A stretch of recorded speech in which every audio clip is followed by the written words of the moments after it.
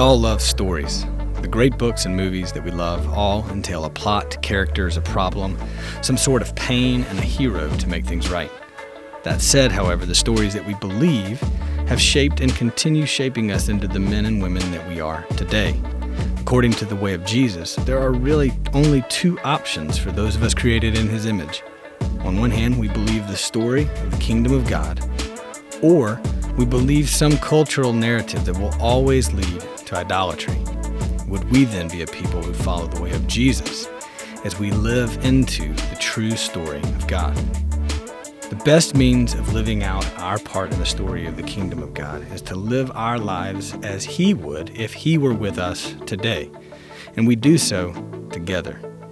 If it's true that the culture we live in forms us into a particular type of person, conformed to the pattern of this world, as Paul puts it, then the church's mission is to be counter-formational to the world around us. Community groups, then, are much more than a social club or a box to be checked. They are the missional context in which we live, work, play, and worship with brothers and sisters as we share the good news of Christ's life, death, resurrection, and eventual return to claim His bride. In this episode, we discuss the Western cultural moment we live in today and how community groups are the primary context for us to live into a counter-formational community. This is episode 4 of season 1 on the Grace Auburn Leadership Podcast. We really hope you enjoy it.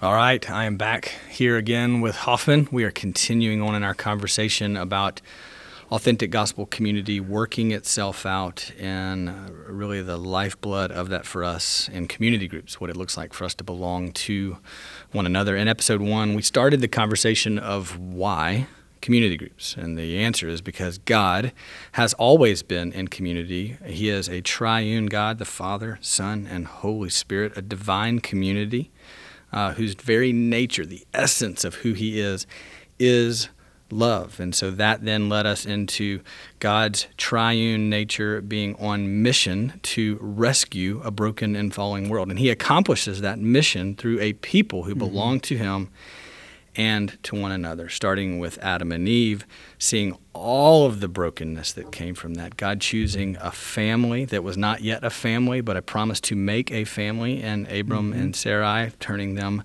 to God's people, beginning a family with Abraham and Sarah, and eventually that giving way to not just a family, an immediate family of people, but an entire nation as a family. And then Jesus coming onto the scene to be the final fulfillment of all of the promises of God from the very beginning, knowing that He would send His Son into time and space at a particular time, fulfill all of the promises, all of the law, all of the prophets, and to show people that there is a way that is better than the way of this world. And eventually the birth of the church comes in Acts. And then in episode 3, we talked about to be the missional people is to become a certain kind of people. To be a people on mission is to be a certain kind of people, a relational people whose nature is love, because our God's nature is love. And it is to become over time, ideally, it will become over time our essential quality. We would be so enamored, so enraptured by who God is that we would become just as others-centered as He is. Outward moving, selflessly loving, Christ-like love in and through the people of God. And God would then accomplish His mission to the world through that kind of people. And community groups are simply our context. They are the means by which we foster and encourage that kind of love so that we become the kind of people that show God to the world as He carries out His mission. So that brings us to today, to episode 4 of season 1 of why community groups. And we could talk for hours and hours and hours about the why. Our hope is to maybe land the why today here in this episode. That's our hope. That's our hope. We'll see. No promises. Yeah. So thank you, Lee, for that intro. So why community groups? The fourth answer we're trying to say here is that because we need to be counterformed, and counterformation happens best in the context of rich community. So what do I mean by counterformation? And so one place to go for that is Romans 12, verses 1 and 2. And I'll just read that for us. I appeal to you, therefore, brothers, by the mercies of God, to present your bodies as a living sacrifice, holy and acceptable to God, which is your spiritual worship. Do not be conformed to this world, but be transformed by the renewal of your mind, that by testing you may discern what is the will of God, what is good and acceptable and perfect. And so this word, he says, don't be conformed to the world and this pattern of life in the world. Be transformed by renewing your mind. And the Greek word is metamorpho, which is the word by which we get the word metamorphosis. And so it's this transformation of your being and character and nature and how it expresses itself in life. He calls us to be transformed by renewing our mind according to the gospel of Jesus Christ. Another key text on this is 1 John chapter 2, verses 15 through 17, where John says, do not love the world or the things in the world. If anyone loves the world, the love of the Father is not in him. For all that is in the world, the desires of the flesh and the desires of the eyes and the pride of life is not from the Father, but from the world. And the world is passing away along with its desires, but whoever does the will of God abides forever. And so what we have here are two ways, two mindsets, two kingdoms, two powers at work, exerting their forces upon us to conform us into their mold. So one is the way, the mindset, the kingdom of Jesus, who by the power of the Spirit, working through the Word of God and through His people, conform us to a Christ-like mold, which is fulfilling up the image of God, which is what it means to be human, which is to be an other-centered, outward-moving people who love like God loves. That's who we are made to be. And so God is about the purpose of transforming us, conforming us to the image of Christ, to be truly, fully human. Right. And then the other way, mindset and kingdom, is the kingdom of Satan or evil, who is working by the power of lies to weave this web of deceit into the world, which plays on and takes advantage of our own human sinfulness and weaknesses. And this is what John is referring to when he calls it the world. It's the world in rebellion against God. It's the world under the sway of Satan. Yeah. So in some places in the Bible, you see God so loved the world. And then in this place, which is also written by the Apostle John, here it's like the world is used in a different sense. Sure. So in this sense, it is the world in rebellion against God, under the sway of Satan. Yeah. And he's saying that world is exerting a force on us to conform us to a mold that fits the way of Satan, which is in opposition to the way of God. Yeah, I think as we get into this idea of being a missional people and the community groups being the context by which we learn to become that kind of person, I think it's really important to just pause and recognize, as John Mark Comer in Portland, Oregon would say, that the cities that we live in, the cultures that we live in, are formation machines. Yes. Like they are, because they're a part of the world, they are a part of the design of the enemy, not all things in culture being inherently evil, but being used by the enemy to form us into a particular type of person. Yes. They are doing that. Yeah, so we the task of Christians and Christian leaders especially is to parse out what is being driven along by the force of idolatry, the force of Satan, and how is that in opposition to God and His purposes in the world. So God, He is in the business of rescuing people out of the kingdom of darkness, out of Satan's domain, and bringing them into the domain of Jesus and under the loving rule of Jesus.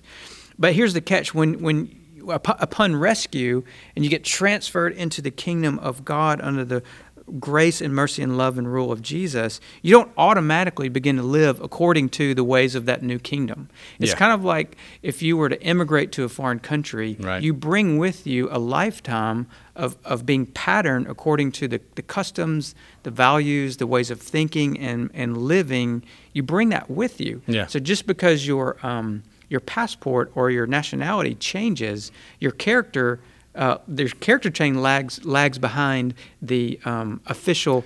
You're now an American citizen or a citizen of another country. Yeah, for you to move from America to, let's say, France, there is so much America hardwired in you, for sure, that you just don't even know. Yeah, and even for us, there's so much South. If you grew up in Alabama, you're going to carry it with you. It's hardwired into who you are. That's right. So it's like that transfer from one kingdom into another kingdom. The character formation lags behind the pronouncement that now you belong to this kingdom and not that kingdom. Yeah. Or another way to describe it is like if you were to adopt a child, and I know many in our church family have adopted children, especially if they're older children and they're brought up living in perhaps an orphanage or a situation that's not great, and they learn to survive in that context. Yeah.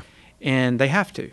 But then when they're brought into a loving family with a mommy and a daddy who care for them and are present in their lives and are teaching them, like they're not automatically going to just absorb the ways of their new family. They have a lot of their old way still with them.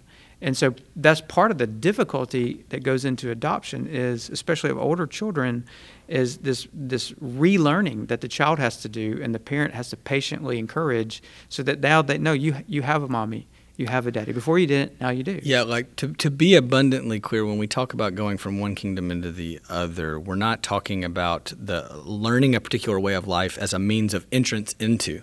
Like adoption. That's right. Yeah. Adoption is such a good picture of like you did nothing to deserve. That's right. Going from this place where things were broken hard and you didn't have a future that was known to now your last name is this. That's right. You've been made. This is now true of you. Now, because of an act of grace and mercy. Because and of love. now your transformation is about learning to act like that were true. Yeah, be who you are. Yeah. It's like so God does that of his own loving initiative. He rescues us and he liberates us out of Satan's domain, brings us into him, and then the life of the Christian becomes a lifelong process of learning now to live according to the rules and laws and character and manner of the King. Yeah, so Paul's language of metamorphosis, going from the kingdom of death to the kingdom of life, it's a massive transformation. And so when we talk about counter-formation, that's not a word we use. That's not a word that you find people talking about on campus a lot or in your workplace a lot. So let's dig into what we mean, at this idea of metamorphosis or counter-formation. Yeah. So this is what we're talking about, is that we've already been formed by former ways of thinking, feeling, and doing. And now Jesus, by his Spirit, and what I'm going to try to argue today is that this happens best when it's in the context of rich Christian community. He's about the business of counterforming us. So here's the main point of this podcast. If you don't hear anything else, hear this, is that Jesus, by the Spirit, he does this through Christian community as together we seek to order our lives under his word or under his law of love. Yes. So that happens best when we are in rich community with one another. So yes, the personal spiritual disciplines are essential, reading your Bible and meditation and prayer, and there's lots of things that go into this. But the Christian community is the soil in which the seed of these spiritual practices can grow up and mature and then bear fruit. If the main fruit of the Spirit is love, well, then you have to be in context. There's got to be. There's got to be another person there for you to even do that. Yeah, right? Loving myself is not exactly what Jesus is talking about. That's right. Okay. So now you may say, well, I've been a Christian. Look, I've been a Christian for a long time. I left the kingdom of darkness maybe decades ago. Or perhaps you were brought up as a child in a really wonderful Christian home that nurtured you in the ways of the kingdom of God from birth. And, perhaps you can't even remember a time when you didn't know God or endeavor to pattern your life according to his ways. And that's wonderful. And that is the best way. That's what I pray and I hope for my own children. Yeah, absolutely. They won't remember a day when they didn't know God. Yes.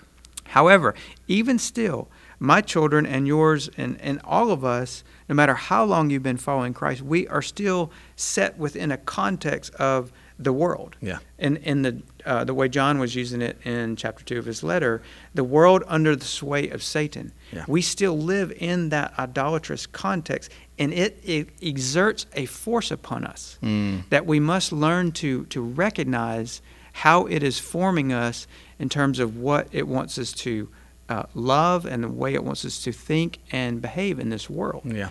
And we can't be oblivious to the force of the world that's exerted upon us all around. So I want to try to highlight that for us today. So I want to try to demonstrate three things for the rest of our time. Number one, that we are being formed by an idolatrous cultural story. And number two, that we need to be counterformed by God's story. And then number three, as we've already mentioned, authentic gospel community is the best context for that counter-formation. I love it. So that's where we're going to try to go today. All right, let's do it. Okay, so number one, we are being formed by an idolatrous cultural story. And this is the way, I just want to say, this is the way it has always been since Adam and Eve fell. The people of God have been rescued out of an idolatrous culture and brought into this new kingdom, and God is forming them by his law, but it's always in the context of idolatry around them. So if you take Israel or even Abraham, he came out of the land of Ur. Ur was a land of idol worshipers. Mm-hmm. And God is reforming them to trust in him to take care of his needs. Or Israel being saved out of Egypt. Yeah. It was said that Moses could get the people out of Egypt, but he couldn't get Egypt out of them. Right. You ever heard that? Yes. And so, it's better that we were slaves. Yeah, that's right. I want to go back. They carried a lot of Egypt with them on their way to the promised land, which for that generation prevented them even from entering the promised land. Or then later, Israel in the land of Canaan, they're still surrounded and influenced and tempted by their Canaanite neighbors, or even they go into exile in Babylon much later, and here you have the exilic community in the context of big bad Babylon with all of its idolatry, Daniel and his friends, and they're struggling to how do we remain faithful to God in an idolatrous context. Yeah. Or even post-exile, they come back. They're still ruled by the other ancient Near Eastern powers. So Israel's response to the Old Testament is this response of faithfulness by some at some times, and compromise by many most of the time. Yeah, that's right. That's a way of kind of summarizing their story. Well, if you fast forward to the time of Jesus, and it's not much has changed. The people of Israel are still there. They're waiting for God to do something, but they are in the context of the Greco-Roman world with all of its attendant idolatries. Right. And so they're struggling to how do we respond in this environment? And in the first century, there's some that respond like, well, we need to just collaborate with the powers that be, the Sadducees. That's the direction they took. And then you had the Pharisees that say, that's the ones we probably know most about if you've been in the church for a while. And they were like, no, we need to double down on faithfulness to God and separation from other peoples in order to be pure to God, so that he might come and deliver us. Right. Then you had the zealots like, no, let's just kill them all. This underground resistance movement. Which part of you wants to love the zealots, and you're like, man, God has never done things that way. Yeah. So all right. Yeah, so they carried around swords, in their clothes, and they were known as daggermen. They'd hide daggers in their cloaks, like literally ready to murder someone at any moment. Yeah. So you have the zealots' response to that situation, and then you have the Essenes who were like, you know what, all of you are wrong. This culture is just too far gone. We're going out into the desert. Yeah, we're out. And they go out to the Dead Sea area and just live out there as this hermit type community. So that was their response. But they're always, how do we be faithful to God in the midst of the idolatry around us? And they had different responses. Right. Jesus comes along and said, all of you are wrong. There's another way entirely. Yeah. And so he calls the 12 together and he shows them that, you had to pay taxes, give Caesar what is due, but give to God what is his due. Yeah. And he cuts through the tension in a way that is counterintuitive often, but it's neither of these responses. It's something different altogether. Be in the world, but not out of the world. He prays for them in John 17, Father, do not take them out of the world, but keep them from the evil one. Yeah. And therein lies the tension. Later on in the early church, this same pattern continued. They're scattered. They're under the Roman Empire. They're persecuted. How do we live in this context? 1 Peter, what we're going through as a church now, Peter's writing to this context. Christians are being persecuted. It's in the time of Nero. They're under threat. But yet he calls these Gentile believers, you are God's chosen race, a royal priesthood, a holy nation called to belong to him and declare his excellencies in the world. So if you look carefully in 1 Peter, you'll see he's calling them to don't conform, for example, in chapter 1:14, don't conform to the evil desires you had when you lived in ignorance. Mm-hmm. You've been redeemed from the empty way of life handed down to you from your ancestors. God has called you out of darkness into his marvelous light. And he's like, you spent enough time doing what the pagans do. Yeah. And now he calls them to a new identity. You've been given a new identity, a new calling, a new purpose in this world. Yeah. And so Peter's letter gives them hope and instruction for living in what Leslie Newbegin calls the painful tension between the church and the world. They were formed by the world. They need to be counterformed for the sake of the world. And Newbegin says this tension is a painful one. Yeah, it should not surprise us that from the beginning of God's story and bringing a people into existence and that people then giving birth to the Messiah and the church, that God has always left us right where we were when he found us for the purpose of saying, hey, your life in this moment is both a vapor and it matters. And Peter's instructions to the church are beautiful in a sense. It says, if you will live like this is true, you will live such good lives among the pagans. He's just told them, you just came out of all that. Right.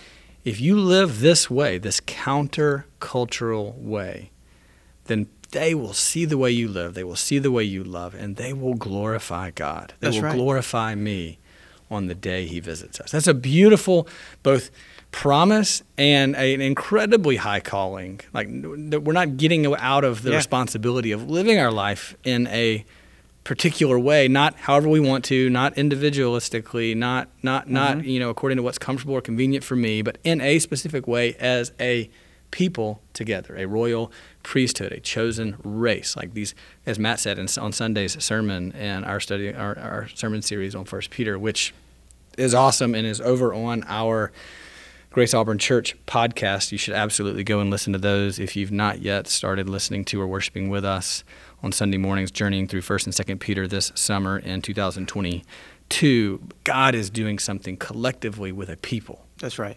And it's a beautiful picture. Yeah, it's a corporate identity that we're together. And the early church, they did not do this perfectly, obviously.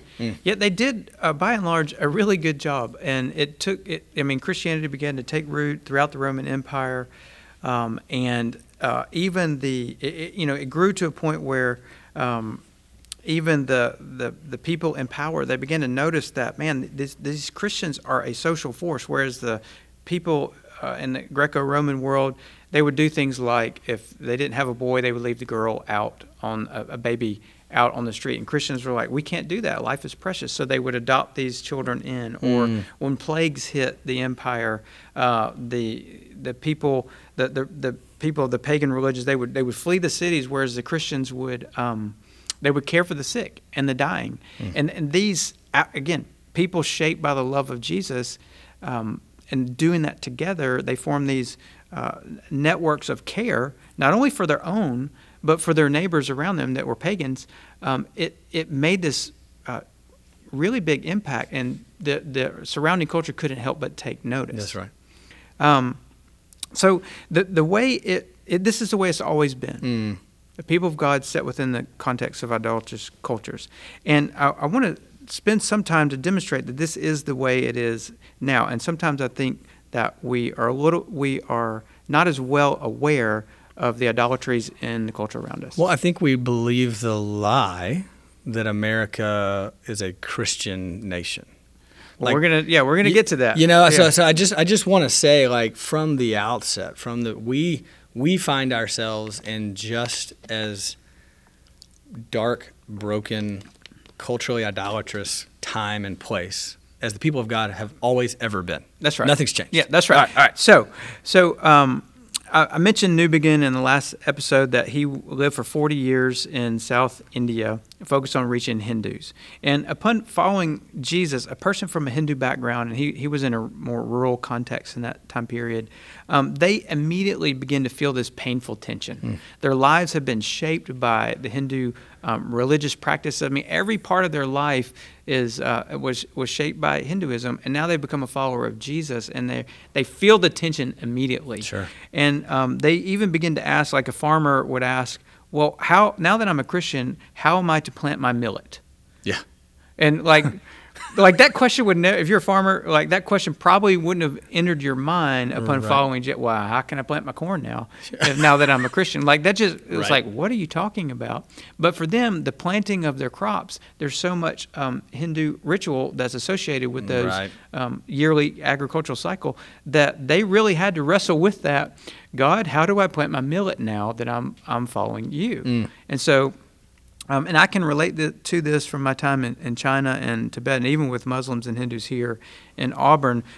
Even before they become a Christian, they can already begin to anticipate the painful tension that they will face. They feel it as an acute problem created by a faith commitment to Jesus.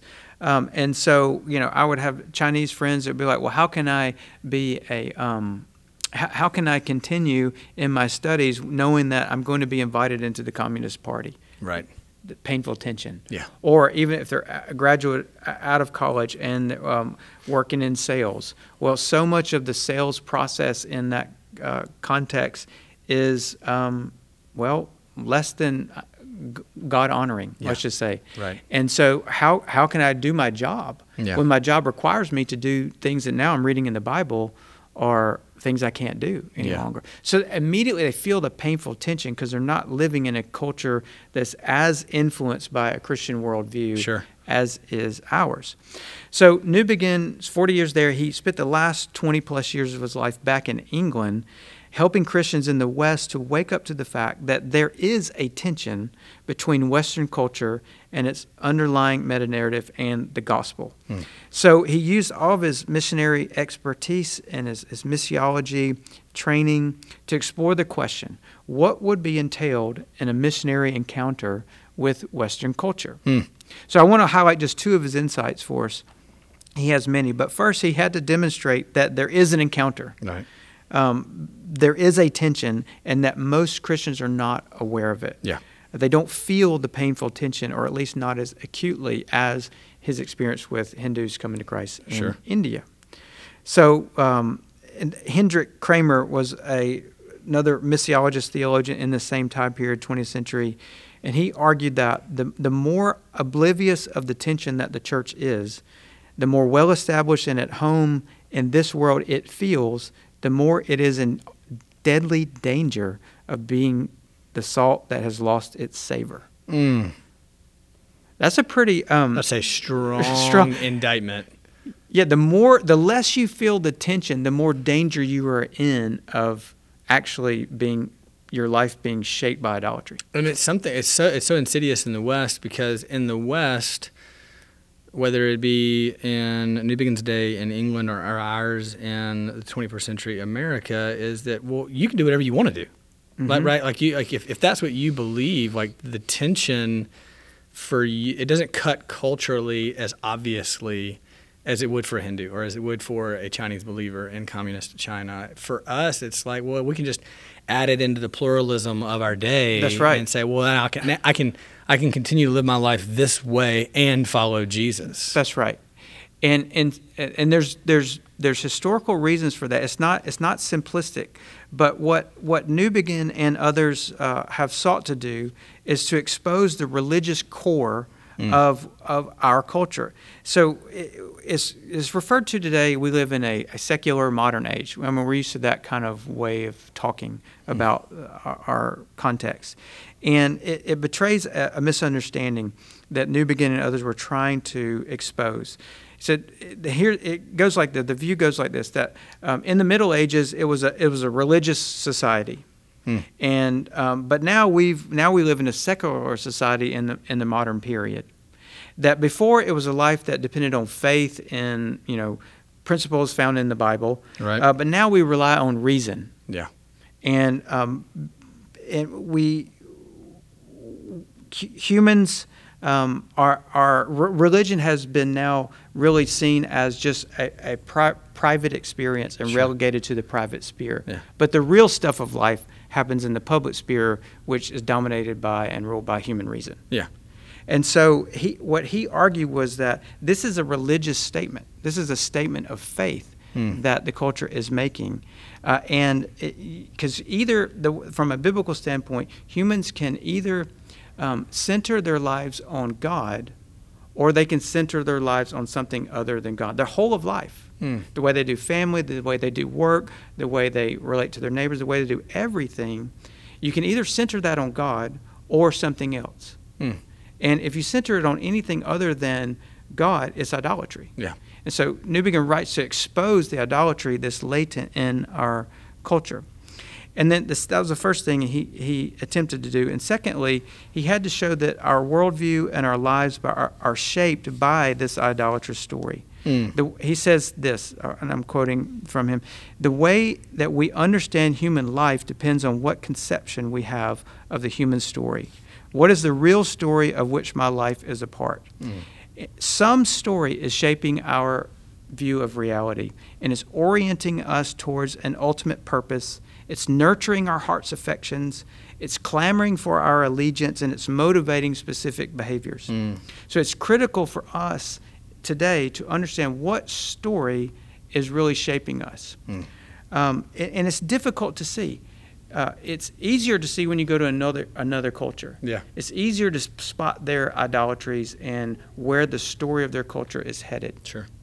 It's harder to see when you're trying to analyze your own culture. Yeah, it's yeah. like asking the fish, how's the water? They're like, what's water? They've never known anything other. What are you talking about? Yeah, so it's difficult to see. Yeah. And so it takes patience and it takes attentiveness to God's story and then paying attention to the culture and where are those things rivaling one another. And it takes a community to be able to do that. James K. Smith is somebody who's written on this a good bit, and he poses several good questions, but to help us in this area. And one of them is, what is your vision of the good life? Or what is the culture's vision of the good life? Sure. Because that is orienting us towards some end that you're calling us to move, that is calling us to move towards. Yeah.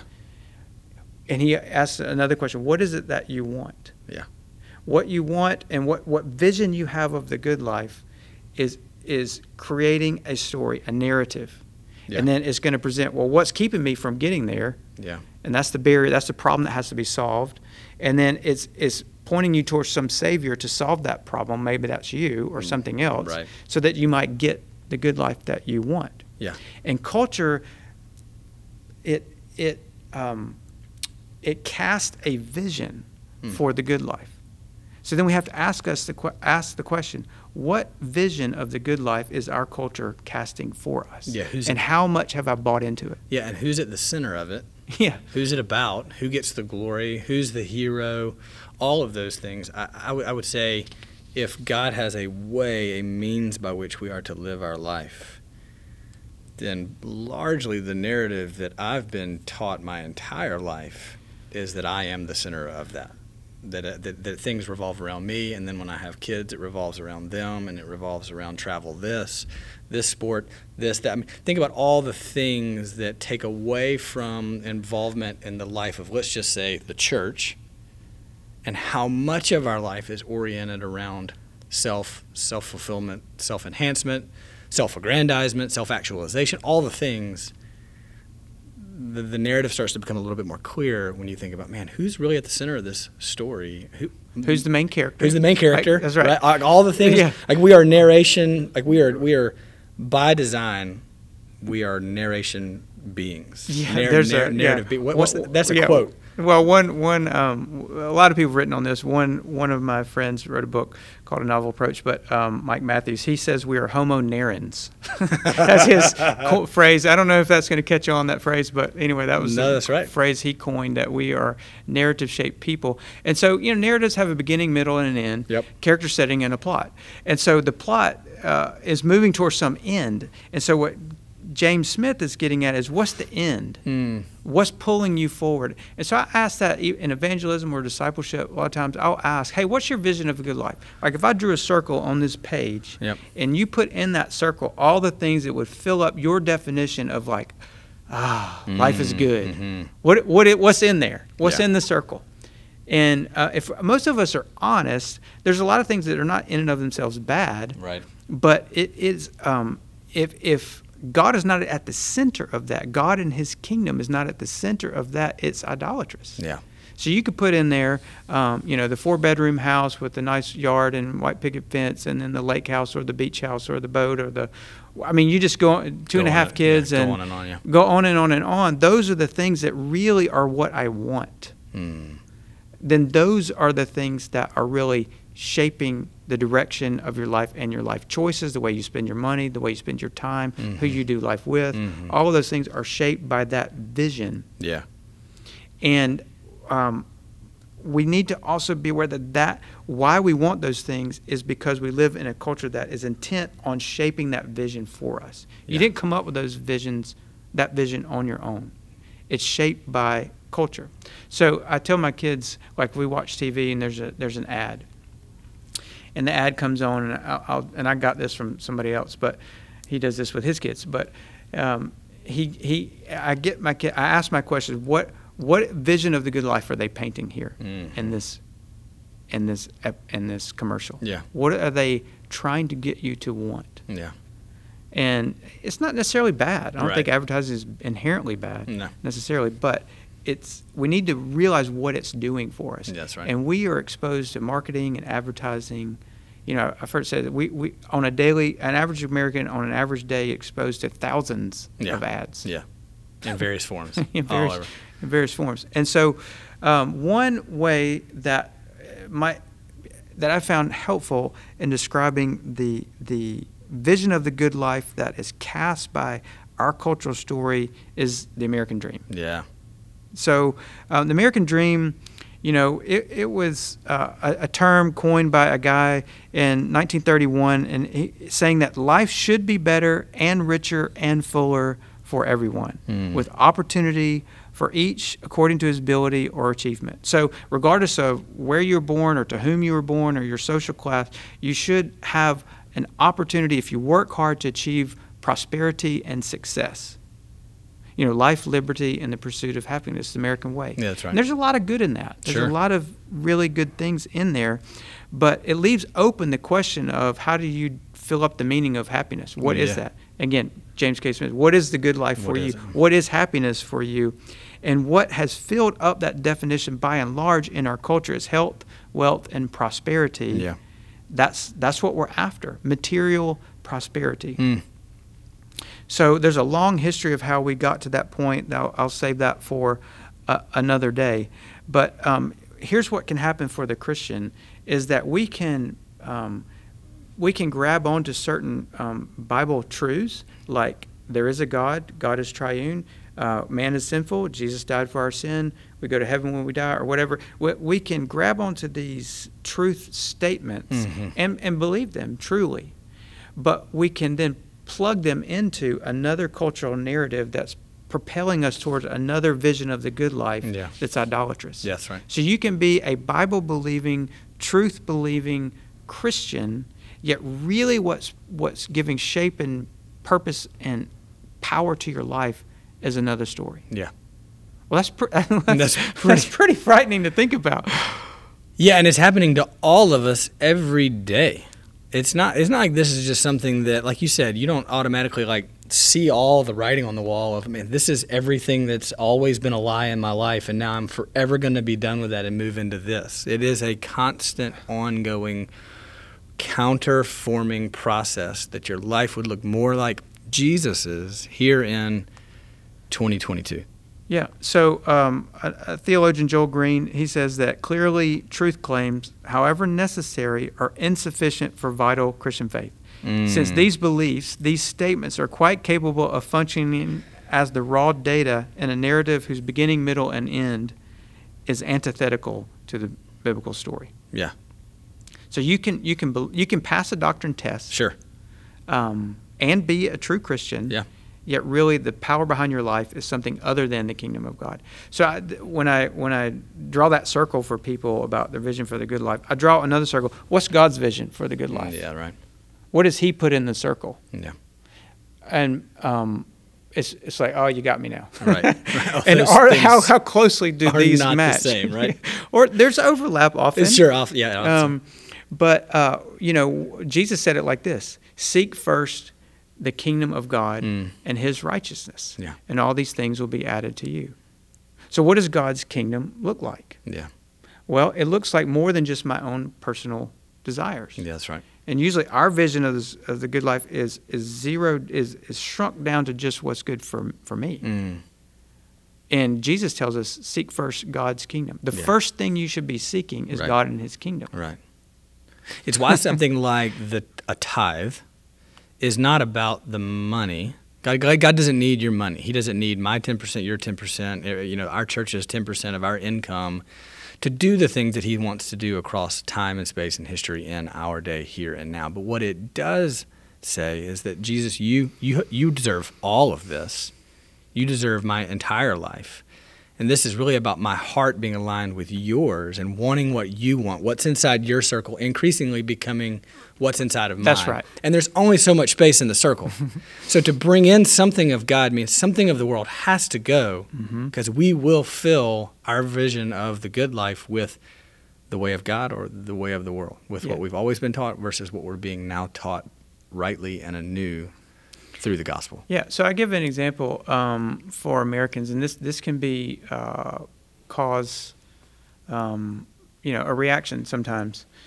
Yes. I do it intentionally, but it's not as hot button issue right now in summer 22 as it has been a couple years ago. But take the border issue. Yeah. So, okay, like, should we go into this or not? But wherever people land on the political solution to that problem of people coming across the border in Texas. Christians ought to be looking at that from God's point of view. What is God caring about? Yeah. In that moment, not just what's good for America or what's good for me and mine, but what is God? What is seeking first the kingdom of God look like for that issue? Yeah. And often what it does for dyed-in-the-wool patriots is it causes, like, they'll start to get uncomfortable even with that question. Sure. And I'm not even arguing for any kind of like solution, let them in or don't let them in. Like, it's just asking, how does God think about those people? Some of those people are our brothers. That's exactly right. And sisters. That's right. They're Christians. We belong to the same family. We belong to the same kingdom. Sure. So at the very least, it ought to produce in us a compassion for our brothers and sisters who are in a desperate situation. Who are literally choosing to face all the unknowns to get away from where they are, to get into this place because of everything they've heard about. You're right? An incredible risk they're taking. Right. So that must be pretty bad. And if nothing else, I need to respond with a posture of humble compassion towards them. Now, I don't pretend to know what is the right political solution that's in the best common interest of all. I have no idea. Sure. It's very complex. But at least for the Christian, we have to care. Right. We have to care more about God's kingdom than the kingdom of America. We just have to. Otherwise, then we are giving away, we are giving our hearts over to a cultural idol of nationalism. Yeah. So that's just one example. That is one example. And we can't get into, there are so many different cultural narratives, idols, things we've given so much of our ideology, our identity, our understanding of what the good life is, and how my understanding of what the good life is should be what yours is, and all the infighting and arguments that go on at political and social and so many different levels. But let's zero in on a specific example, kind of continuing in this vein. For sure. So you mentioned one earlier, autonomy, individualism, self-sufficiency, that we are our highest authority. Right. That's one. There's several we could go down. There's spiritualism, I'm spiritual but not religious. Right. There's a overemphasis on reliance upon science and technology to satisfy my needs and provide safety and security for me. Right. I remember when COVID hit in that summer of 2020, there was a commercial by Pfizer that got put out that said it was a powerful commercial that was saying when in times of uncertainty and chaos and danger, we turn to what we trust the most, science. And I remember I was like, We oh will my God. save you. I wrote a little thing about that and reflection on that back then. But so that's one, that's a cultural idol that we have. Achievement, we tend to think that our worth is commensurate with our achievements in life. So we're driven in our careers for greater and greater achievement, so that we could talk about that. But the one I want to talk about today is consumerism, which I'm going to tell you the story of how we are the most consumeristic culture that's ever existed on planet Earth by far. Like there's not even any comparison with the consumeristic, materialistic way of life that we have become very accustomed to. But we weren't always this way, and even in this country, it has a little story that I find fascinating and then helpful to me to parse out how much of this consumeristic way of life am I being influenced by. So William Leach was a sociologist who wrote about this in a book in 1993 called Land of Desire, Merchants' Power and the Rise of a New American Culture. And he goes into the history of how we became a consumeristic culture. And he notes that in 1920, the U.S. production got to be 12 times greater than in 1860, while the population over that same period had increased only by a factor of 3.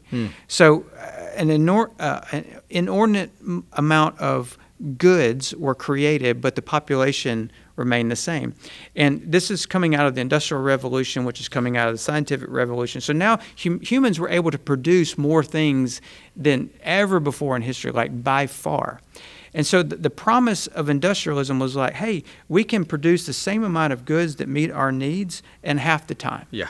So then you can think there was talk about a 20-hour work week. You can go and we can produce all we would ever need and only work half the time. So there's going to be all this time for family and for leisure and all this stuff. But when we achieved the production goals, a choice had to be made. Yeah. And either we could just, work 20 hours a week and spend the rest of the time with family and leisure, or we could keep producing more. And what happened was that there were powerful leaders and influencers in government and politics and in industry that wanted to propagate what they came to call the gospel of consumption. And they wanted to train the American populace to want more and more stuff. Yeah. Which obviously had a direct benefit to their pocket, because they were the industrialists behind it all. And so advertising and marketing became a medium of propagation of a new gospel. Yeah. The gospel of your life can be, you can be satisfied with an ever-increasing amount of stuff. Yeah.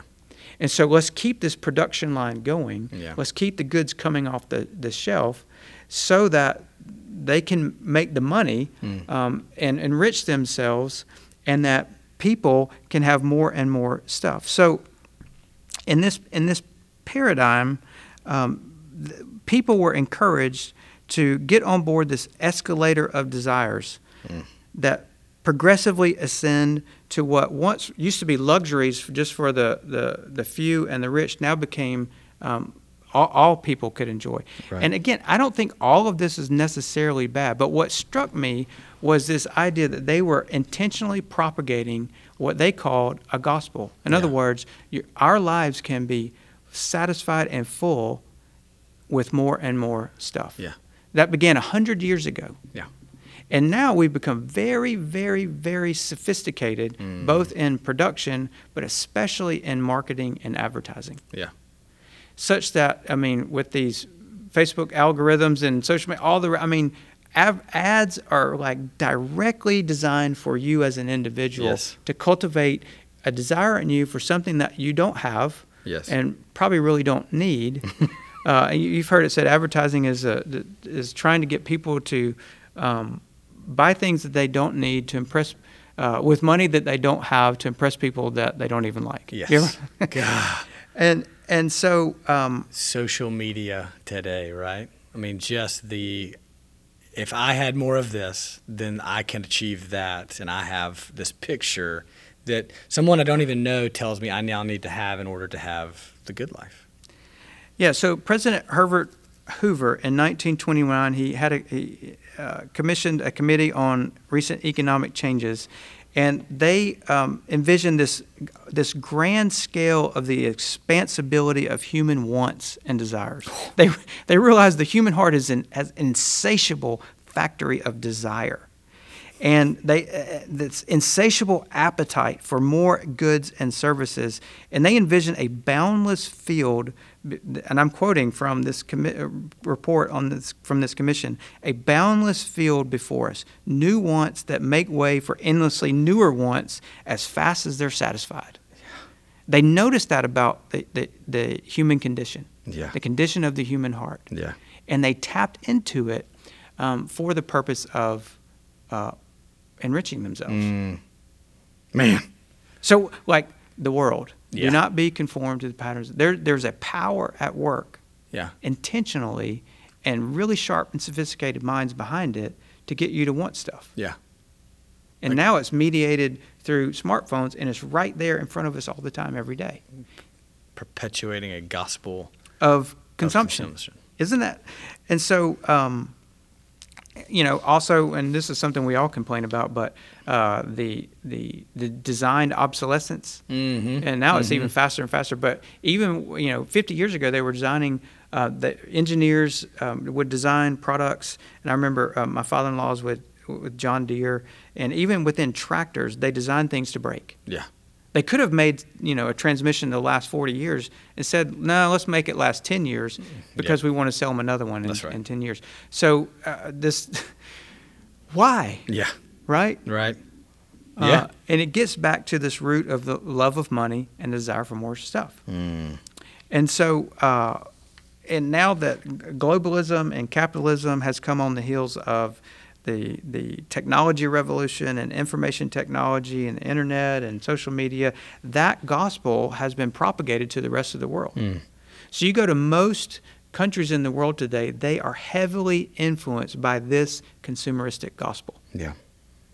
It's casting a vision for the good life that is not the same as God's vision for the good life. And we're all influenced by it. That's what I want to show. Yeah. So it's just one example. There are others. That's terrifying, Hoffman. Thank you. So recently in March, Matt and I went to Nepal, and we're in this Tibetan Buddhist context, and I went on this trek up into the village, and it was the first time in my life that I think I had been in a context that has not really been touched by this global capitalistic consumeristic gospel. Yes. Other places I've lived in the world, they're urban, and consumeristic mindset is already set in.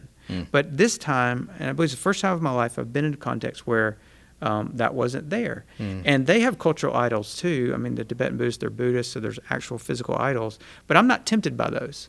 Right. So there was about a 4-day period when I was in this context where I was like, man, I feel like I'm in an idol-free, at least that appealed to my heart, idol-free context. There's no and it was like, it was so refreshing. I don't have internet. There's no ads. There's no stuff. Yes. Just the mountains. And the people that I'm here with and the mission that we're a part of, I was like, I feel like I'm in a temptation-free zone. You got a taste of why the Essenes went to the desert. Yes. Yeah, at least the temptation to go and just remove yourself from, like, it's all gone. The world's gone. Yeah. I'm going. And so then when I came back, I got on the plane in Kathmandu, and I flew back. Next stop was Dubai. Well, Dubai's stark contrast. And just the airport is like glitzy with all this fancy, brand new Apple product. I mean, it was like I couldn't be in a more contrasting environment. And then I made it back to the States, and I was like, oh, I'm back in an environment that's appealing to my heart. It's pulling my heart after things that I don't really need. Yeah. That are taking me away probably from what God wants. Man. So I'm reminded of John Tyson's book, Beautiful Resistance. He tells a story, and it's either the introduction or the first chapter. We'll link to the book in the show notes below.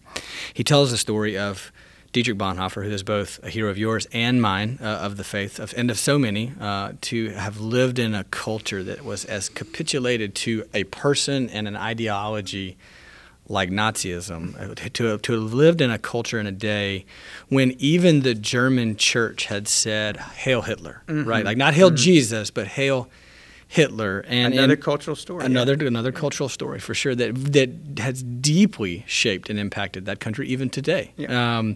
He tells the story, and John Tyson does, a pastor in New York, tells the story of Bonhoeffer, who finally got to this point where he could no longer actively and openly preach the gospel. And so they develop this underground seminary. It's a fascinating story in Finkenwald there. And they start this movement of training pastors underground in much of the way the church is underground in places all over the world now.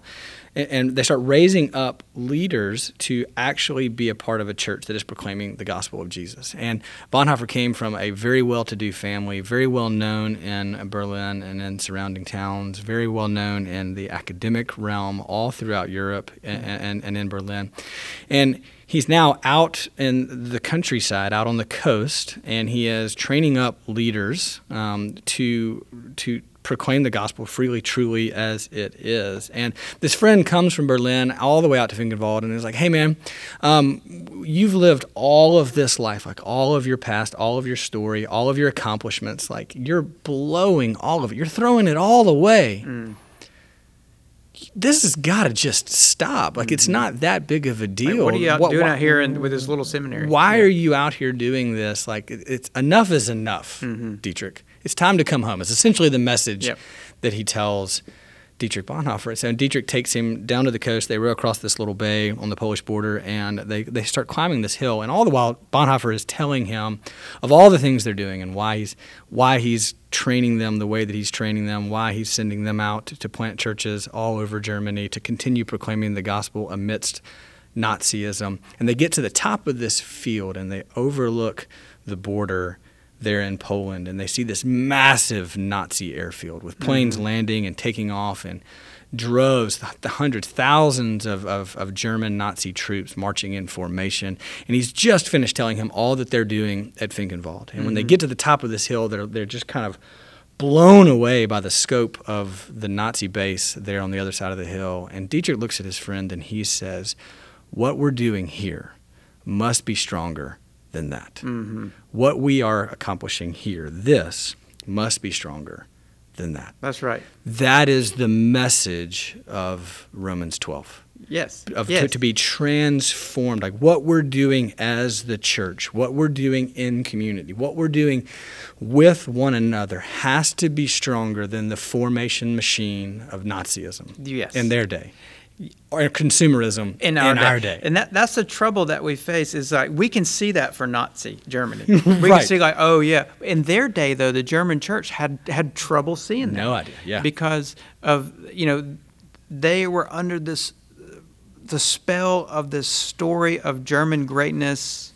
Germany had been humiliated and Germany was going to be great again. Let's make Germany great again. Right. Well, They were under that spell, and they capitulated. And Bonhoeffer and others were like, "No, They formed this pastors' emergency league to resist. And so we can see it more easily for other cultures. We have a difficult time seeing it for our own culture, and so I am trying to apply a lot of my energy and training, even as a missionary, back to like Newbegin, evaluate.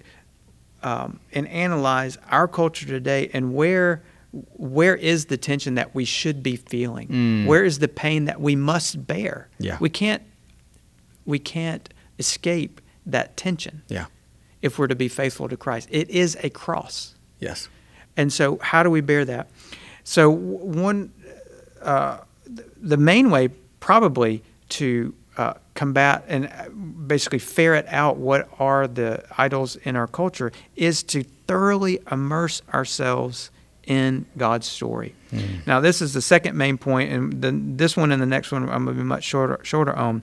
But the second point is that we must be counterformed, and that happens by immersing ourselves in the story of God. And so God's story is the true story of the whole world. It's not about private religious faith that you keep in your private prayer closet. Right. No, it's public truth for the whole world, and it's to influence all of life. It reveals what is real. It reveals what is our true purpose. It produces godly affections. It motivates righteous living. And it casts a vision for the good life, i.e. the kingdom of God, which calls for our love and allegiance. So we are to allow God's story to re-narrate the world for us. Yeah. So when we come to worship on a Sunday morning with the gathered church, that is what's happening. Yeah. Is that through that corporate worship practices, it's re-narrating the world for us. Yeah. Even the baptism and the Lord's Supper are rituals that are connected to the story of God to say, no, you belong to this story. Yeah, that's right. This is the story of the whole world that you are a part of, and now you're called to live your role in it. So how can we bring every aspect of our lives with God's end for the world, God's purpose for the world, and under the reign of Jesus? And how can we join him in his mission to redeem a people from every tongue, tribe, and nation, and help others to do the same? N.T. Wright has a helpful analogy where he talks about the Bible is a 6-part drama, creation, fall, Israel, Jesus, the church, and restoration. And he said, imagine it like a 6-part play, like a Shakespearean play. So imagine a Shakespearean play with 6 acts, and that we found all 4, the first 4 acts and the last act in their entirety, and we found part of the 5th act. But the rest of the 5th act is missing. Yeah. And so this play, with this impartial play, is given to a group of actors. Say, you have to live out the whole play, and you have to live out this missing part. Yeah. And so what the actors must do is thoroughly immerse themselves in the storyline of the play, and then they're going to have to improvise for the missing script. So he says that's what the Bible's like. The story of the early church up through the end of Acts and the Pauline letters, that's part Act 5A. Yeah. And then the rest of the church history is filling up the rest of that act, and Jesus' return being the final act.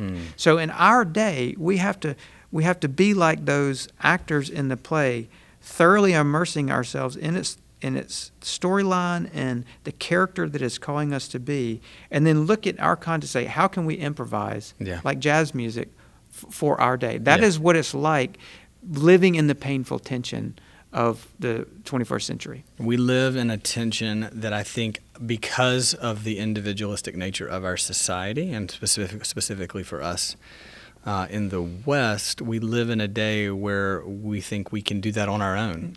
And we don't even consciously choose to do it on our own. We just do it on our own, and the narrative, the story has gone, it's always been family together on a mission. Yes.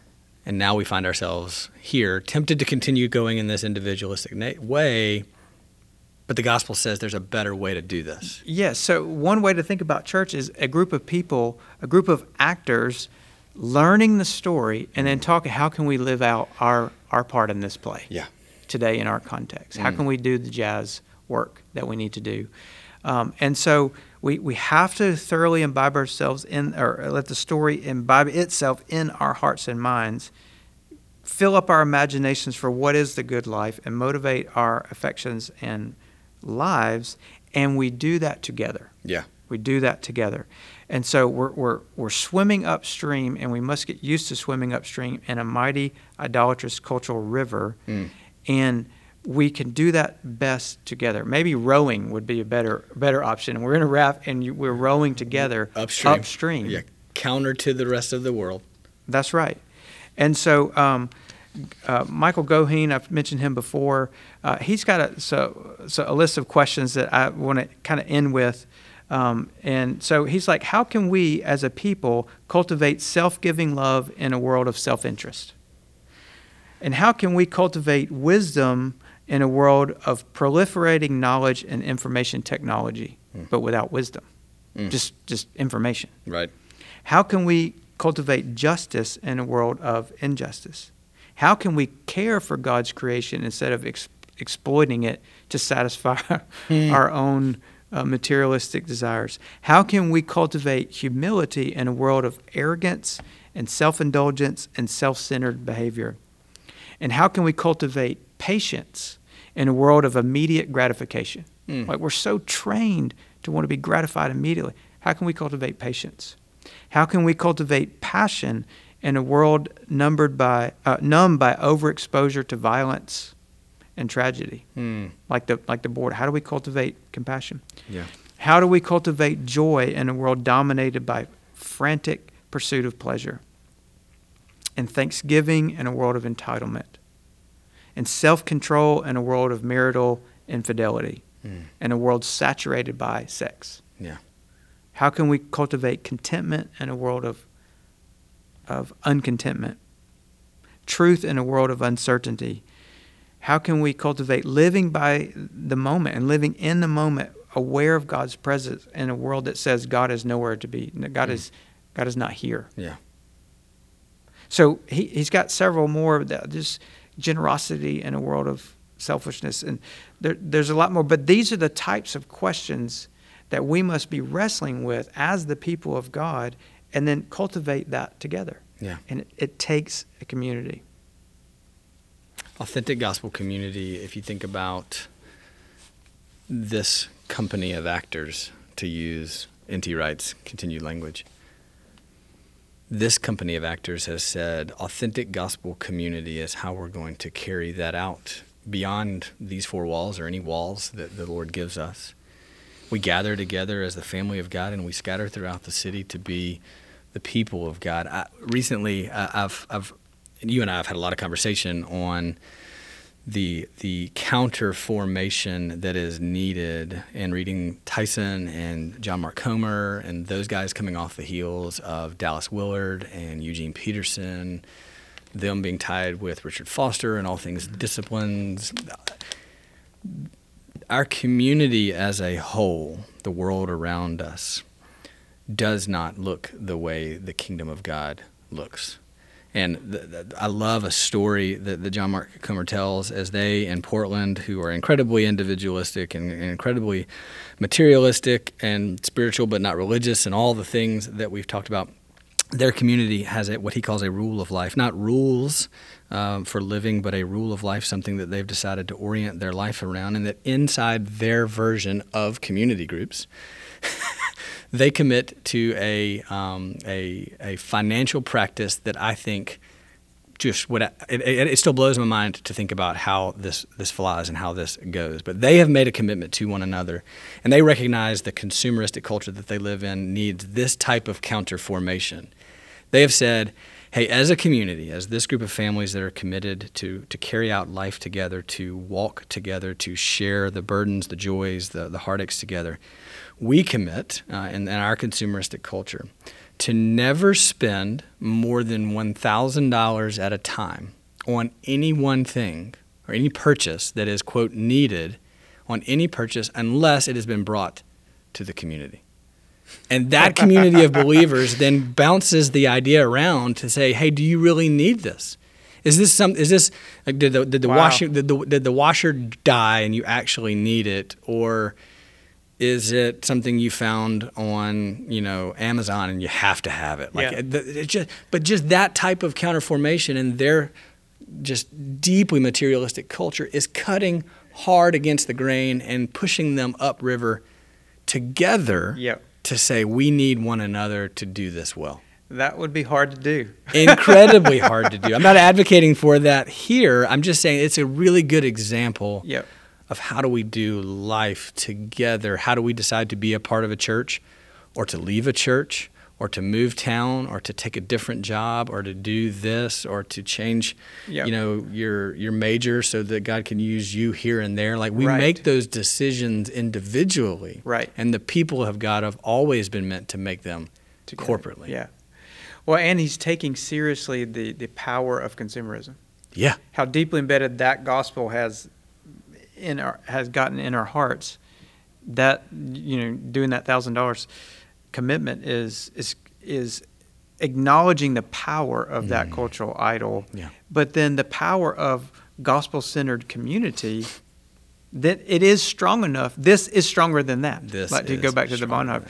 And so we must cultivate a community where this is stronger than that. And that's That's pretty good. I like it.